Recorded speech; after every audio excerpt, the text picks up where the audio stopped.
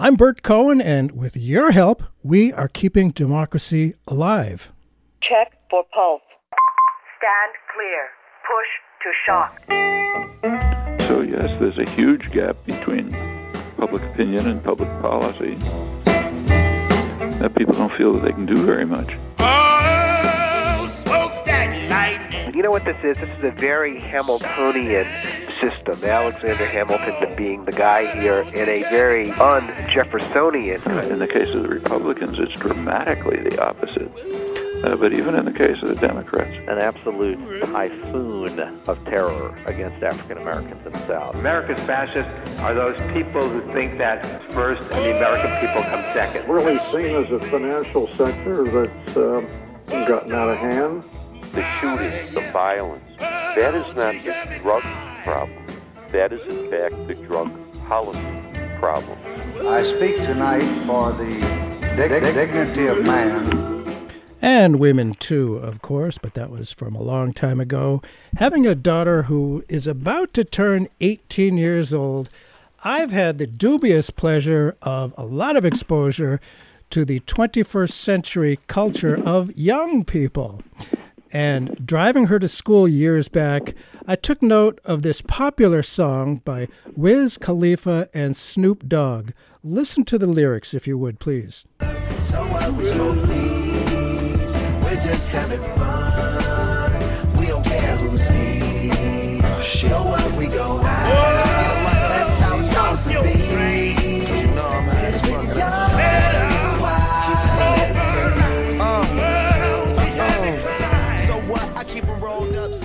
Young and wild and free, quite a fantasy. Of course, such sentiment as expressed in the tune could apply to any generation. Meeting and tackling responsibilities and challenges are not usually high on the list for teenagers in America in any period of time.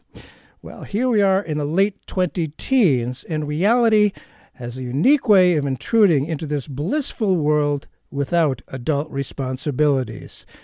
Part of the unfortunate realities are such things as brutal bullying, which still goes on.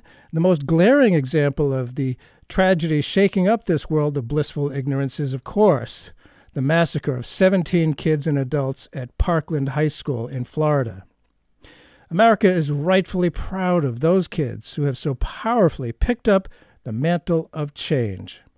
When I was a teen, we had the Vietnam War intruding rather forcefully on my generation, and many of us did what we could to bring our brothers home. Then the war and draft ended, and young white people began to drift back into political and social inaction, retreating into a world of comfort and safety, paying never mind to the world of troubles beyond our homes. In the early 90s, when he was just 18, our guest today, Eric David Dawson, co-founded the nonprofit Peace First, based on the idea that young people can change the world for the better. Not someday, but right now. 25 years later, Peace First has reached millions worldwide, reaching and inspiring and teaching young people how to become peacemakers and create real change.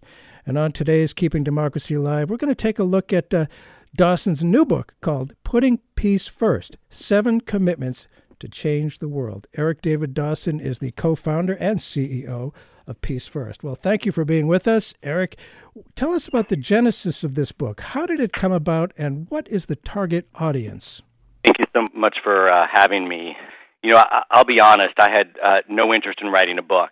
And when you've been working in an organization and in a movement as long as I have, 26 years at this point, eventually people ask you to record your wisdom and tell the story of your journey. And I realized I would have no interest in reading that book, let alone writing that book.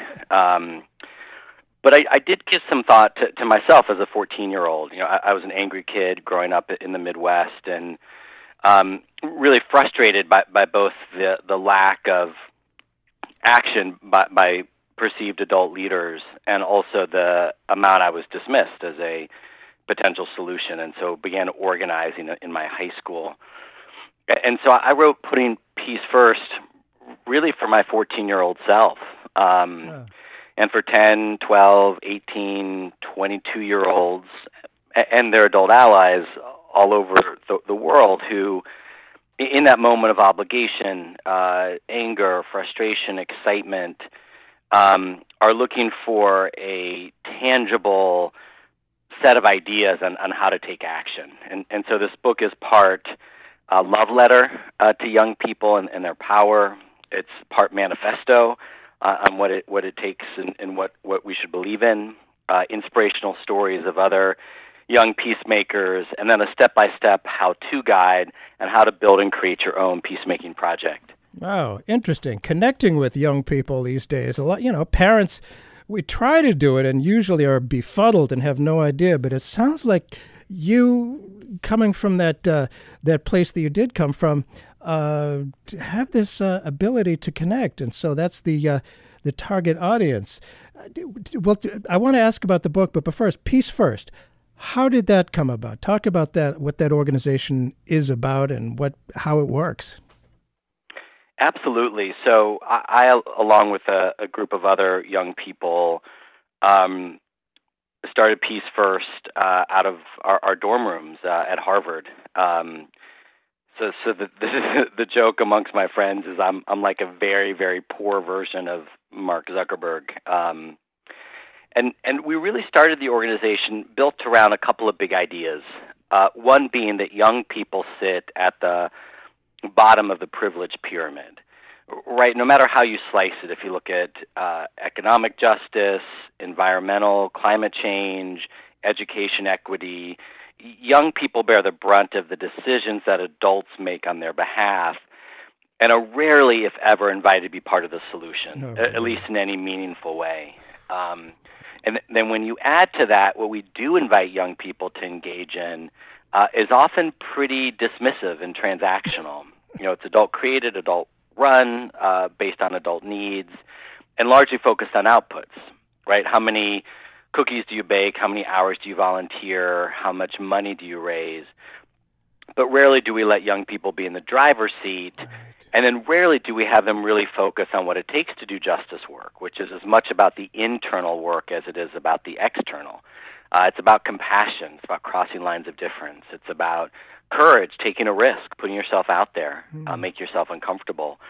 And it's about collaborative leadership rather than just individual efforts. And then, of course, the social change world, the social entrepreneur space, is reproducing the same inequality that exists everywhere else. And so if you don't have family resources or school resources or social capital, it's really hard to get a project started.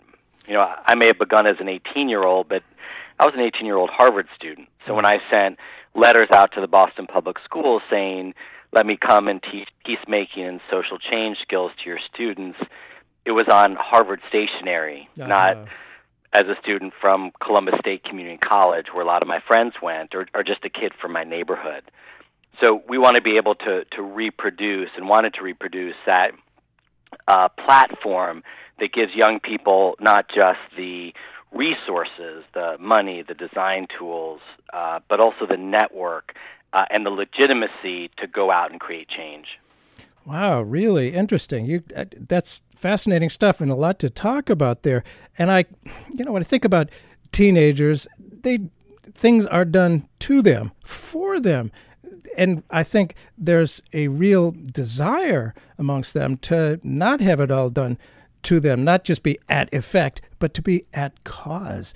And they rarely get a chance to do that, because if they could do that, which it sounds like you're tapping into and encouraging, an awful lot of good things can come out of that. Obviously, the most recent is the Parkland kids who are touring the country and doing amazing things. Very, very inspiring. I do find it fascinating, as you mentioned a little bit, that the title of your prologue is Confessions of an Angry Kid. I suspect a high percentage of high school kids are angry a lot, often. And you say, I wrote this book for anyone who, like I did, is growing up angry. Please say more about this. Do you understand the anger now? And I think it is pretty pervasive.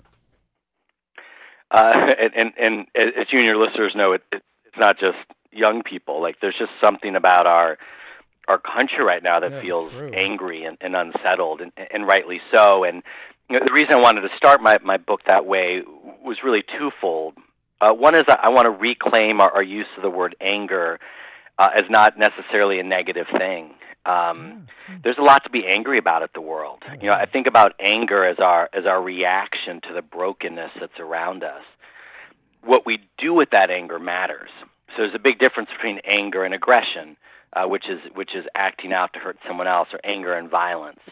And so I really want to encourage young people to claim that sense of frustration, that sense of anger that they're feeling, as a good and positive thing that they can channel.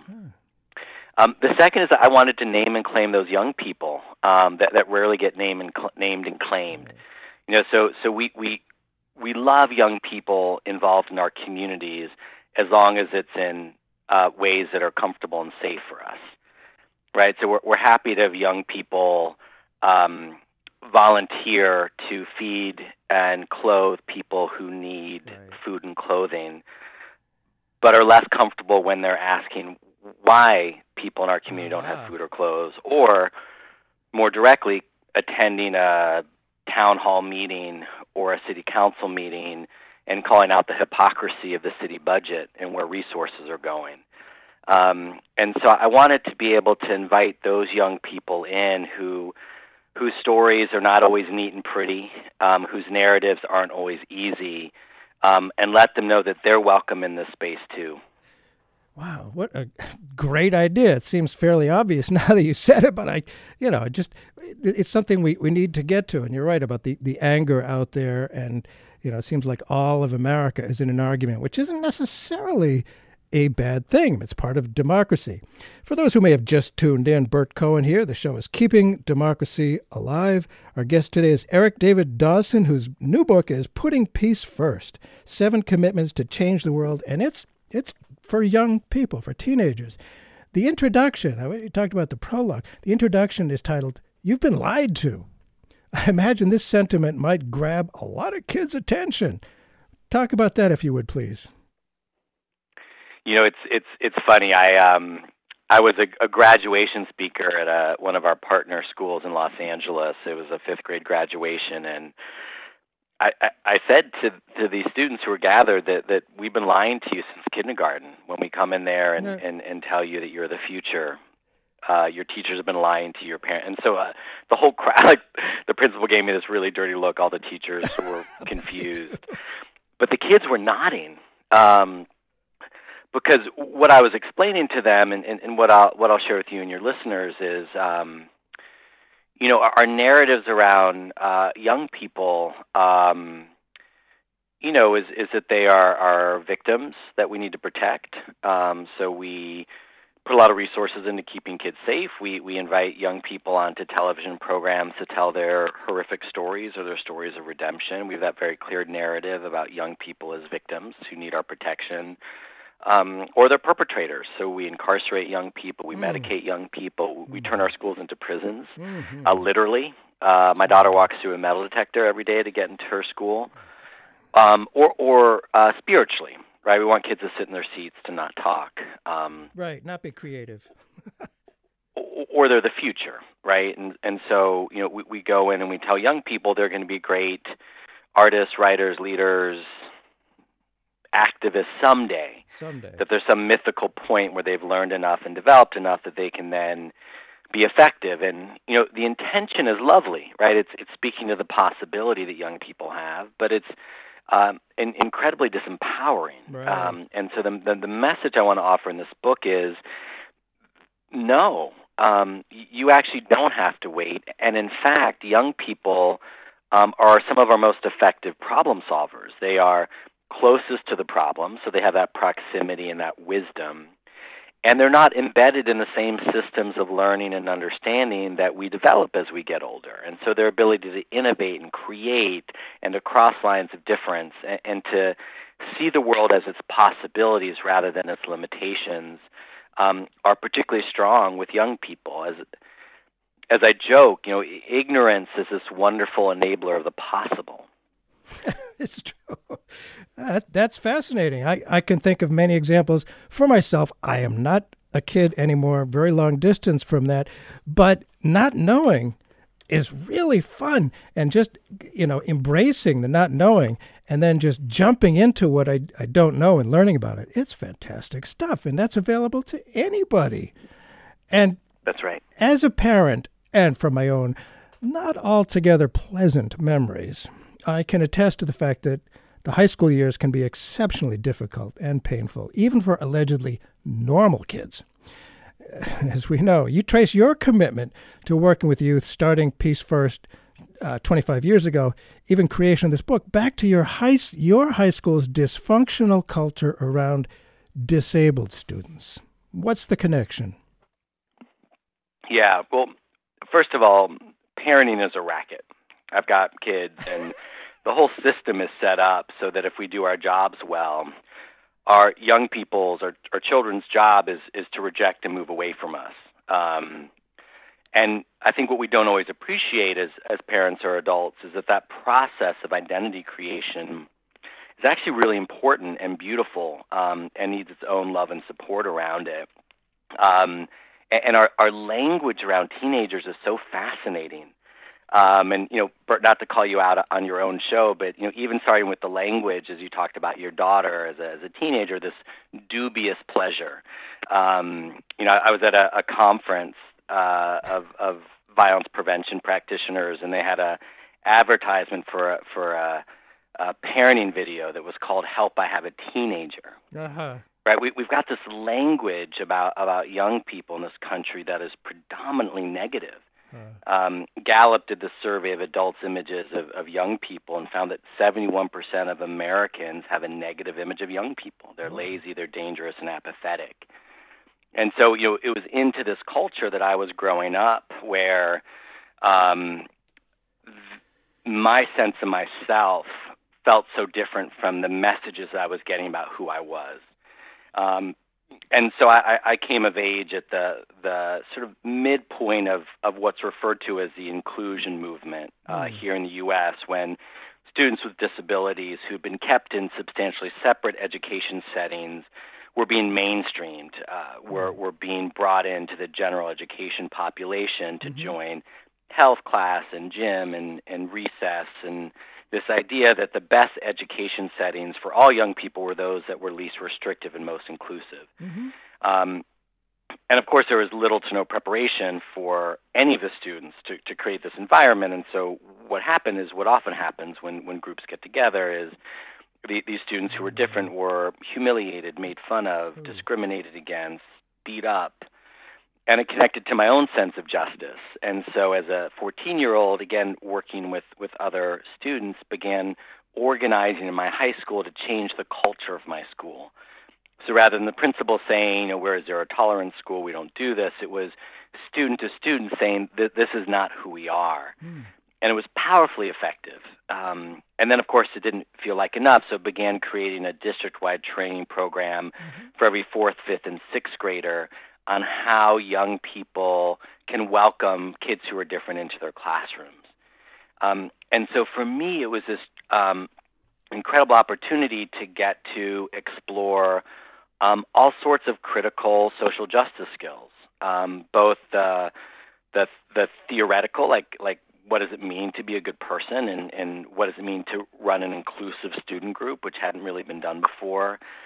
And then what does it mean to run a meeting? What does it mean to create a logic model? What does it mean to evaluate a program? What does it mean as a 15-year-old who looked like I was 10 because I was so little to go to a principal of a different school and say, let me come and teach your students? Like, what do I need to prepare for that?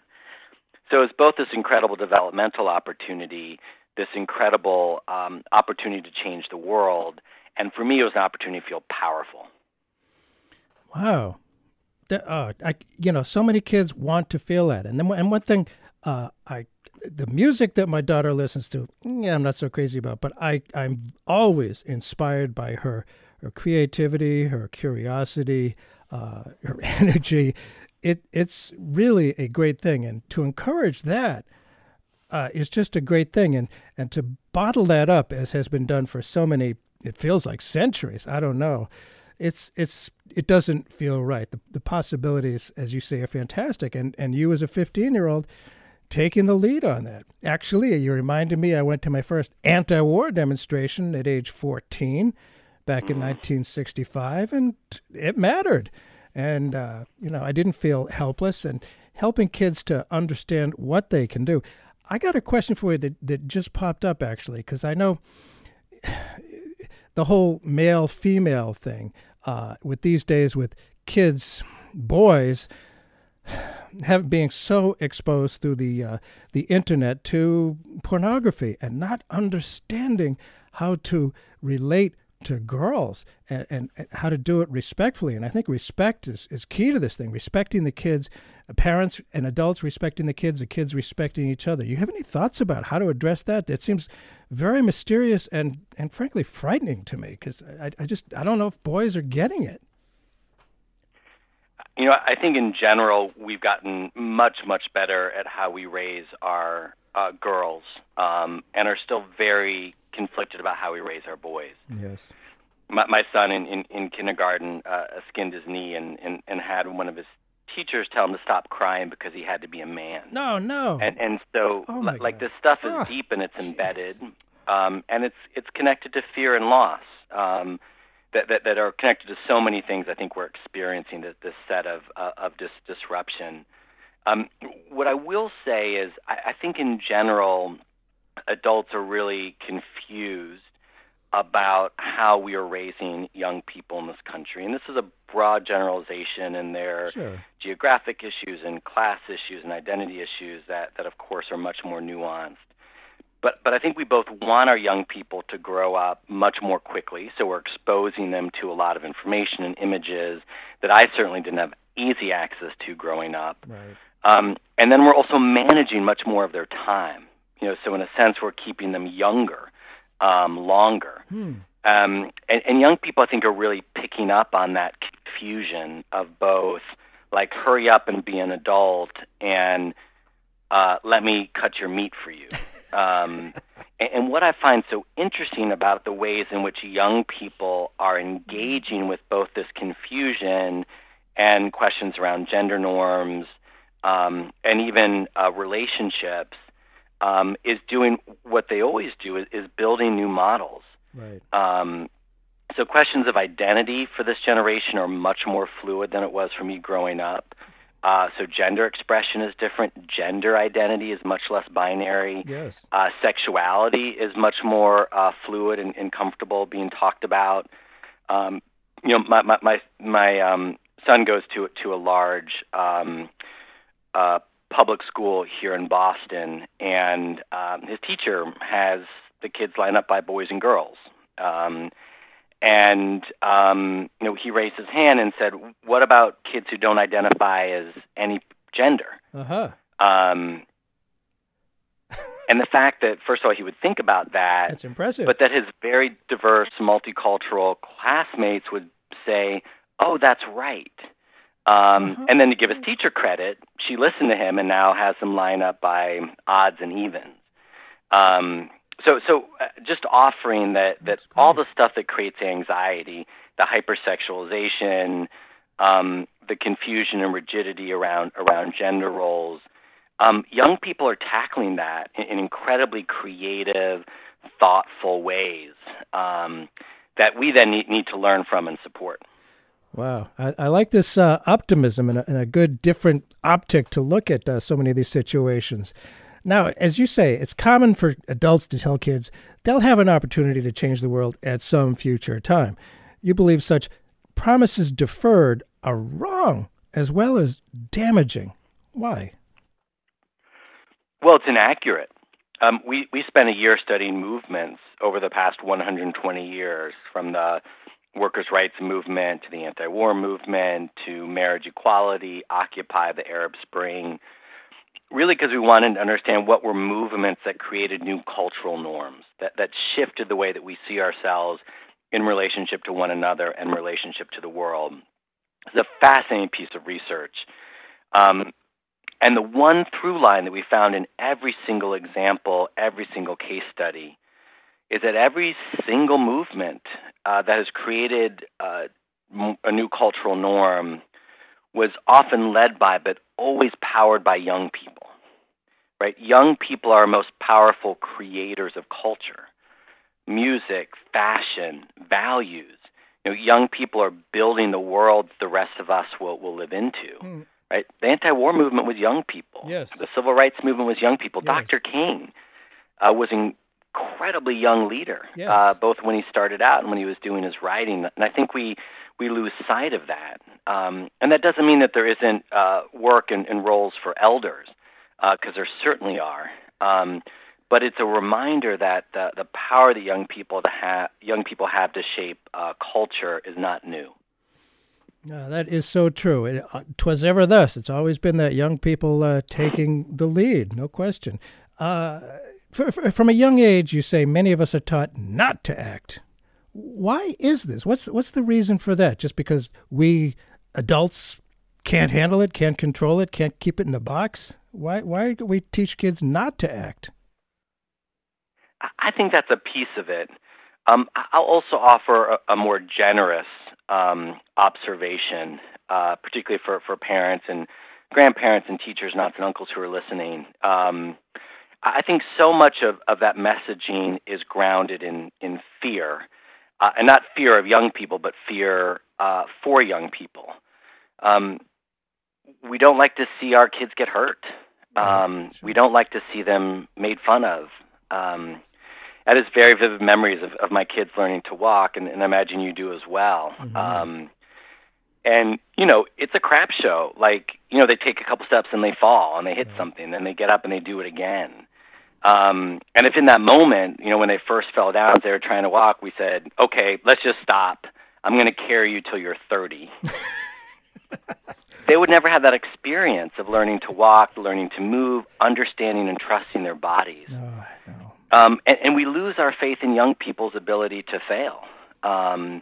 Now, granted, not all young people have the same safety net when they fall down. And issues of class and race often impact what failure means and how that gets experienced. But in general, we need to trust young people to make mistakes. I spend a lot of time talking to teachers who want to buy the books for their students and support them doing social justice projects. And there's so much anxiety about their students failing. Like what if their projects don't work, or what if they get frustrated? And my answer to them is, those things are going to happen, and they need to happen, because that's how we learn.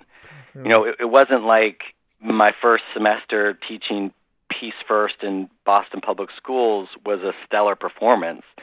I was a horrible teacher. I didn't know what I was doing, and I had to learn a lot through those experiences.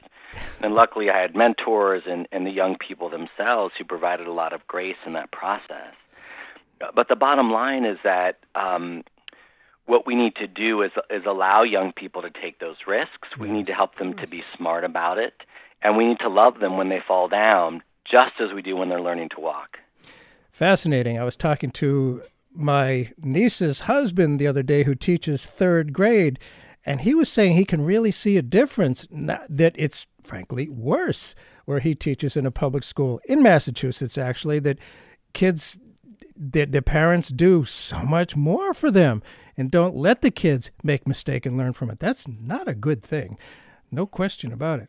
And, humans can do some really awful things. We all know that. But it does seem to be part of our universal nature to help others when the need arises. The inclination to be of help is, of course, a central ingredient of peacemaking. But you contend that such a desire has an insidious side as well. Say more about that, please. That's right.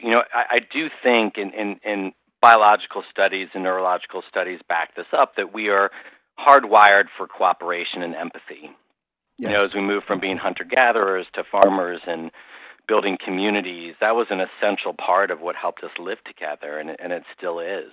As I like to say, I think fundamentally we are wired for goodness. One of the things I write about is the importance of taking a stand and standing up for someone else, standing up for an idea. as I build this idea out with young people, one of the pieces that I build into this is that sometimes taking a stand is about creating space for others. I think about one of the golden rules of labor organizing is to never ever do for others what they can do for themselves. And so what I want to help young people to explore, and I offer this to your listeners as well, is to really think about what they're called to do in a moment. And that taking a stand, taking that risk is sometimes being the one who steps into a moment and says it's not okay that you're talking to this other person that way, or is the first person to raise their hand when something is needed to be done. And sometimes it is ceding the microphone to someone else. It's creating spaces for other people to be brave. Absolutely. If you just tuned in, Bert Cohen here. We are keeping democracy alive with your great help. Our guest today is Eric David Dawson, who's got a new book called Putting Peace First, 7 Commitments to Change the World, and it's about young people. It's really targeted at young people. It's very interesting. Each of the 7 chapters is a numbered commitment, and each chapter profiles a young person activating this commitment. In the first chapter, you talk about, and I hope I pronounce this right, Katiba. It's about the Katiba. Okay, it's about the usual way people deal with societal challenges. They donate money. Of course, we feel better after that. No more guilt. Katiba is recognize the limitations of donations. How did her community building efforts change the school culture where mere money had failed? I've had the privilege of meeting and connecting and learning from and listening to young peacemakers, certainly all over the country and now all over the world. And if I could, I would have wanted to put every young person in this book because their stories need to be heard. They need to be seen.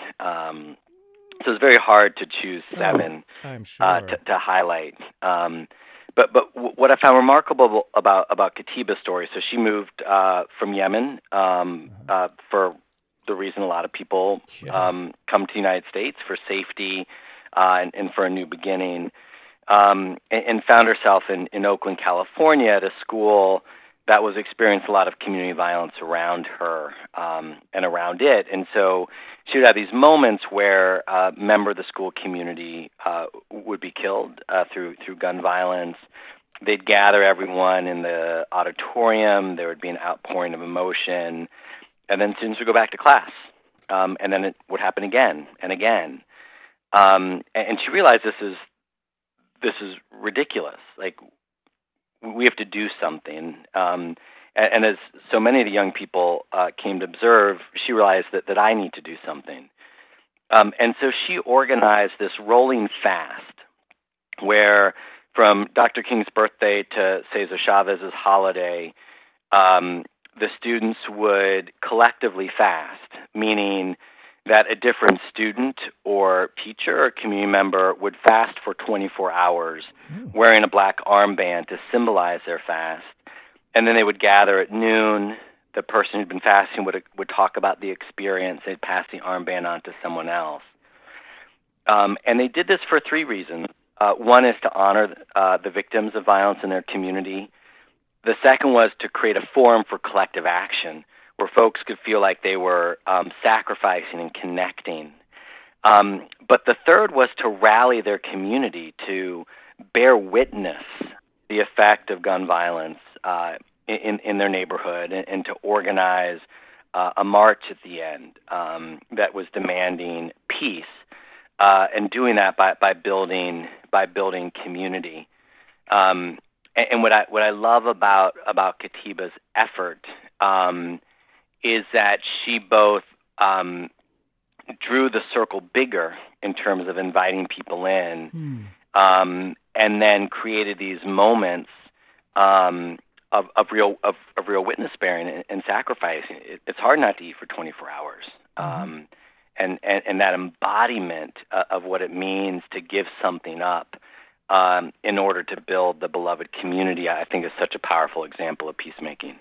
Wow, that is very interesting. And before I just wanted to go through the titles of the chapter's commitments. The first commitment 1, put peace first every day. 2, raise my hand. Open my heart. Take a stand. Bring others along. Work with my enemies. Wow. Keep trying. That's got to really, those chapters, commitments, I would think if kids see that, knowing kids as well or as little as I do, I would think they would connect with that. And just fascinating stuff. And it must have been hard to pick out the stories because there's so many. And certainly, in the last few years, there's been a lot of attention, rightly so, on police abuse and shootings of young males of color. Our attention has been riveted by that. We hear a lot less of hopeful efforts to reimagine the relationship between peace and those in the communities they serve and sometimes oppress. Tell us about Babatunde's work to engage with Baltimore police. Yeah, and one thing I'll add about the commitments is these were co-created with a group of young people who really helped me think about the language and the differentiation between different ones of them. And, Babatunde has been a young person who I've been connected with and worked with for quite some time. And what I find so remarkable about his story, and his sits in this chapter of working with your enemies. And I got some really interesting pushback around that language. Like, enemies, is that the right word? Originally it was work with unlikely allies. But I went with enemies because I really wanted to force the self-reflection of, like, who do I think of as my enemy? Who am I labeling with that language? And so, Babatunde was a 17-year-old walking home from class, actually driving, stopped under the suspicion of using drugs, handcuffed, thrown to the ground, and threatened, and then released. It was the first time he had experienced something like that, but he knew many other people in his community who had experienced that. Yeah. And he decided to make a movie about it, where he interviewed young people of color about their experiences with the police. But he didn't stop there. He then went and interviewed police officers and asked them about their experience. What does it feel like to walk up to a group of teenagers you don't know? What goes through your mind? What do you worry about? What keeps you up at night? And one of his insights was that police officers and young people are terrified of each other because they don't know each other. And so he created a training program that brought young people into police precincts to do basically role plays where police officers and young people played each other in some of those fraught scenarios to have that embodiment of someone else's experience. He went on and trained 2/3 of the Baltimore police force on how to work with young people. And what I find so moving about his story is to grow up and be part of the community he grew up and was a part of. To go and work with the police was a radical step for which he got a lot of blowback. And similarly for the police, many of whom didn't want to listen to him because he was young, because he was a young person of color, and also just because they were tired at the end of the day and didn't want to sit through a workshop they were told they had to go to. And still he went and did this again and again and again. And what's interesting, I invited each young person to read the chapter and the way that I had told their story and offer me feedback. And Babatunde was really clear that the original way I'd written this made it sound both too easy and painted the picture that he grew to love policing. It almost had the narrative of someone who had this horrible experience, got to know police officers, and now wants to become a police officer himself. And what he shared with me is he still thinks of the police as an occupying force in his community. But what he understands now is that it's the structure of policing that pits armed individuals against a community, not individual officers. That you could be the sweetest, kindest human being. And the system is set up to be destructive to everybody. And it's that system that he wanted to change. And that was the awareness that he came to. And that, to me, is what it means to be a peacemaker, is to have that sense of compassion and that sense of anger, to have that sense of hope and also have that realist eye about the ways that structures are set up to divide and conquer. Wow, I can see that so much because, if somebody is an officer, you can't talk to him or her as just another person. And wouldn't it be nice if you could? But there is that structure, as you say, and trying to break through that fascinating learning opportunity there. And of course, it's been profoundly disturbing that parents, as you say, now have to consider mass shootings when they send their loved ones to school going through a metal detector. Having experienced the life-changing consequences of gun violence in her community, Mary Pat, another chap, designed a shock ad billboard campaign that ended up measurably decreasing violent crime. But before that could happen, she was told no and turned back countless times. With the limited resources of young people, how did she persist and see her plan into reality? That's an interesting story. I really enjoyed interviewing Mary Pat for a number of reasons. One of which is that she's just this incredible force of nature. She just ran for public office in Georgia. I think the youngest person in history to do that. Had her challenger fight her in court that she had the right to run, which she prevailed in. But also because she's this incredible commitment to compassion. So in her design work, she's trying to figure out how to bring rural and urban and suburban young people together across lines of difference. We were meeting with a high-ranking member of the Obama administration a couple years ago who, in a very loving way, turned to her and said, after hearing her story, it sounds like gun violence has really affected your community. I'm sorry. And she said, I appreciate that, but you're wrong. It affects all of our communities. These are all of our children. So Mary Pat at 15 had been to more funerals and graduations and wanted to use the same tools that we use to get people not to smoke or take drugs, to not pick up a gun and shoot someone.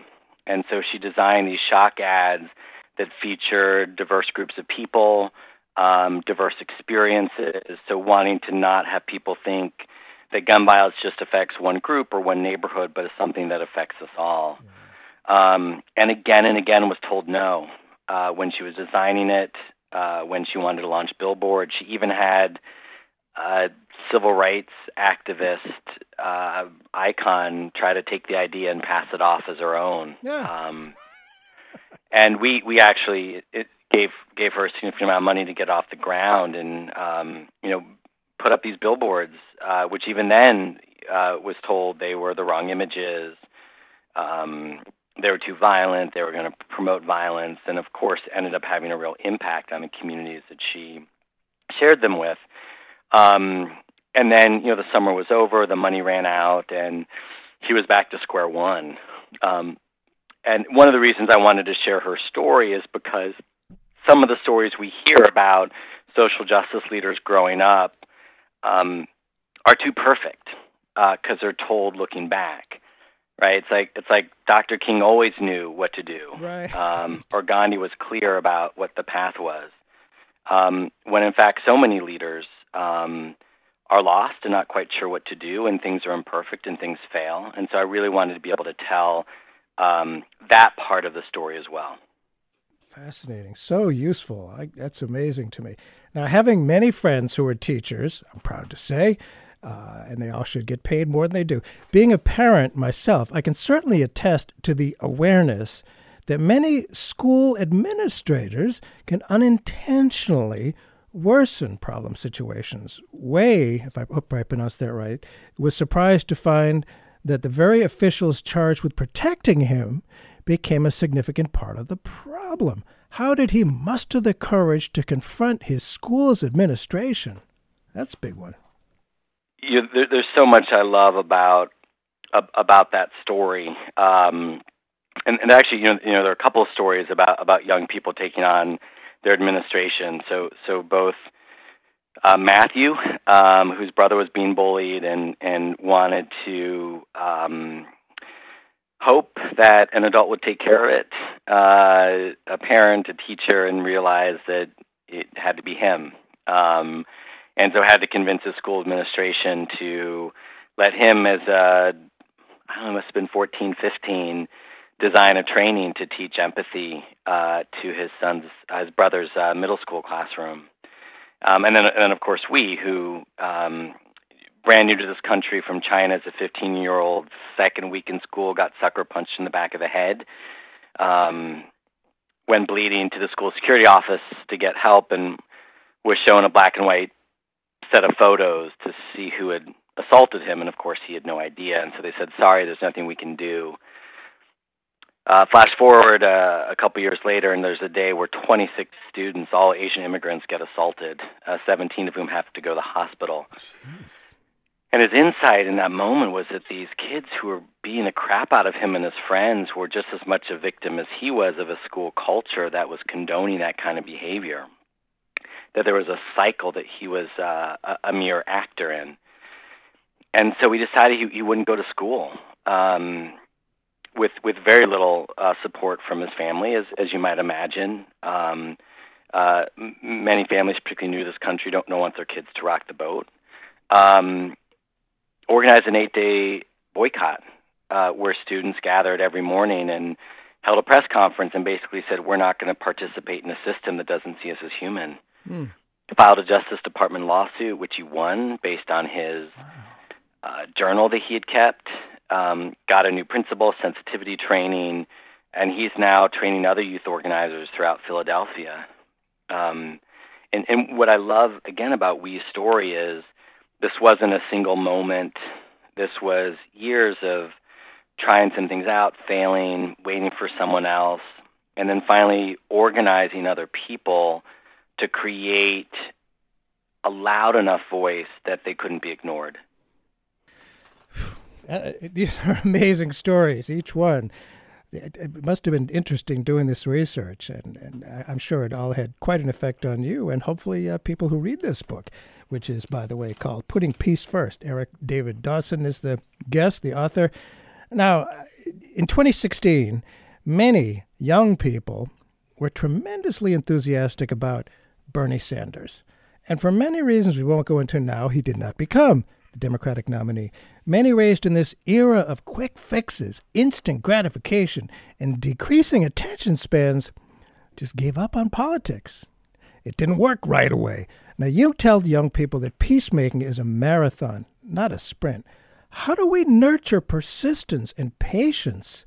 And in what ways is your book a manual that might successfully address some of these frustrating challenges? I find it terribly frustrating that so many young people say, well, I give up. Bernie Sanders didn't win. I'm out of it. I'm not participating in politics anymore. That's not how it works. How do you deal with that? Well, first of all, we have to look at what we model.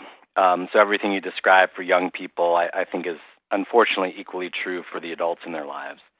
The number of adults my age who don't vote is pretty atrocious. And so what we get are these cycles where young people don't vote, so elected officials don't speak to them, and so young people don't vote. And there's lots of intriguing ideas on how to help shape that, including lowering the voting age to 16 in some communities, particularly for local elections like school boards, where young people can practice the steps of democracy and get that level of experience. I've been around long enough that the death announcement for our democracy and young people's engagement in it begins to feel like a cycle. And I think part of our challenge is not only how do we model persistence, but how do we recommit to the public good. We're privatizing so much, whether that's education. There's a private highway now in California. No. I took my son to an amusement park that I'd grown up going to in Ohio, and they have these, I think they're called like fast lane passes, where you can get it and skip to the head of the line. All of these things that allow people to cheat legally, to get out of systems, to get out of requirements. send this message that if you have enough money or the right connections, you actually don't have to play by the rules. And I had this very long talk with my son because, financially we could afford these fast lane passes, but it felt, I know this is silly to say it about an amusement park, but morally wrong. Yeah. Like part of what it means to go to an amusement park is you wait in line with people. Part of what it means to be in a community is you vote. Send your kids to public schools, even if they're not always great. Like part of what we have got to do is to tend to our democracy. And the problem is for so much of that tending, there's a high set of personal costs with a very low set of individual rewards. And so what happens when we confront situations, and I think this is what we model for our young people, is what's in it for me? And if we move beyond that, we begin to ask, well, what am I willing to give? What can I contribute? And most of us, that's where we stop. When in fact we have to ask a third question, which is, what am I willing to give up for the common good? Like, am I willing to pay higher taxes? The whole language around taxes really bothers me because it's this sense that there is no taxes are these punishments, these sort of bad things the government forces on us, as opposed to we're inheritors. I mean, we are inheritors of an incredible, imperfect, granted, community and country that people sacrifice to build.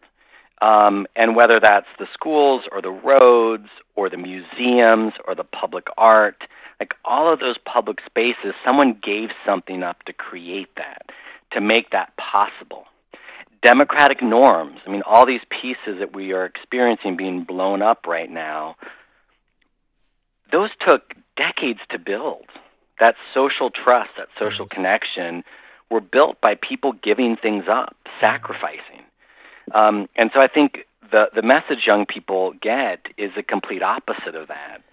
And then we act surprised that they don't show up with that commitment.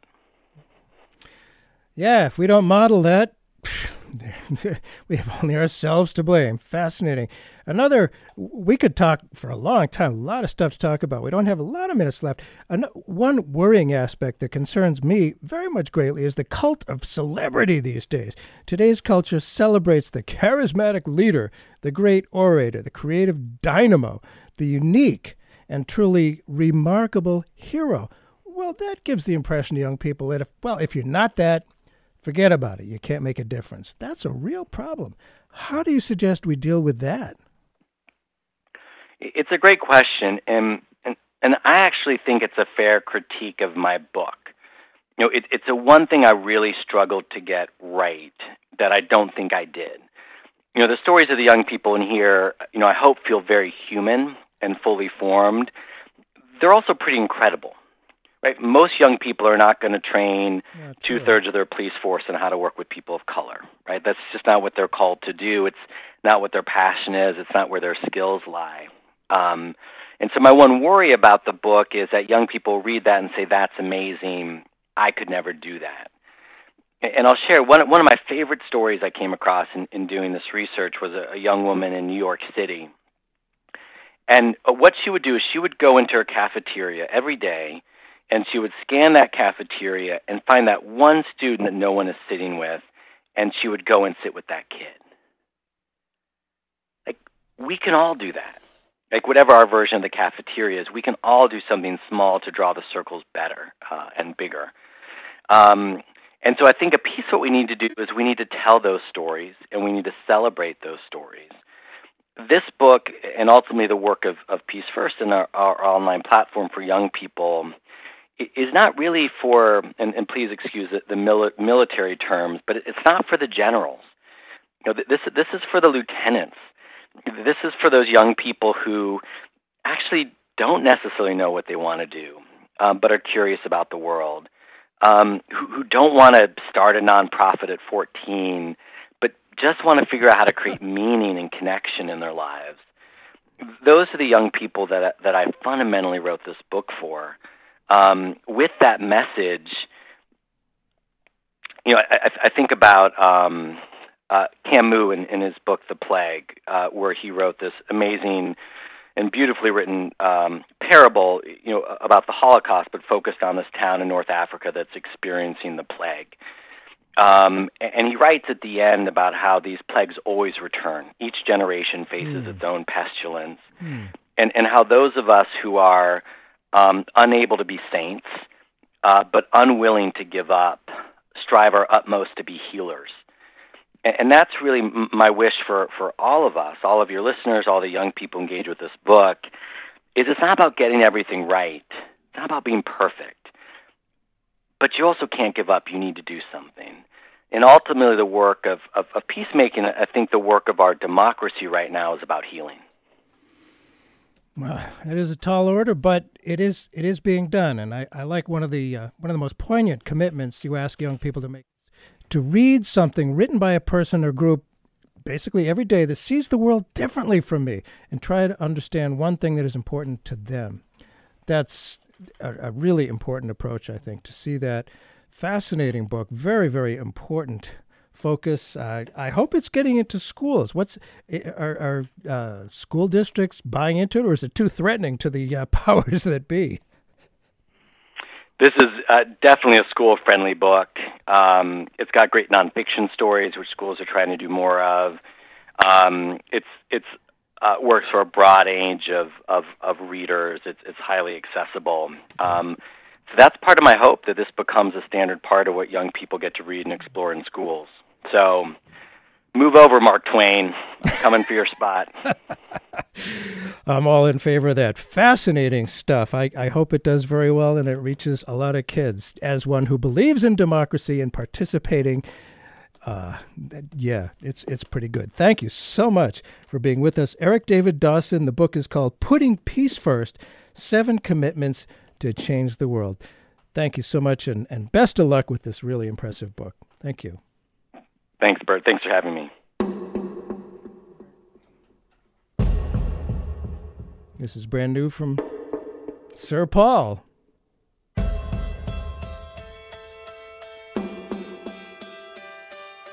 Ladies and gentlemen, standing before you with something important to say.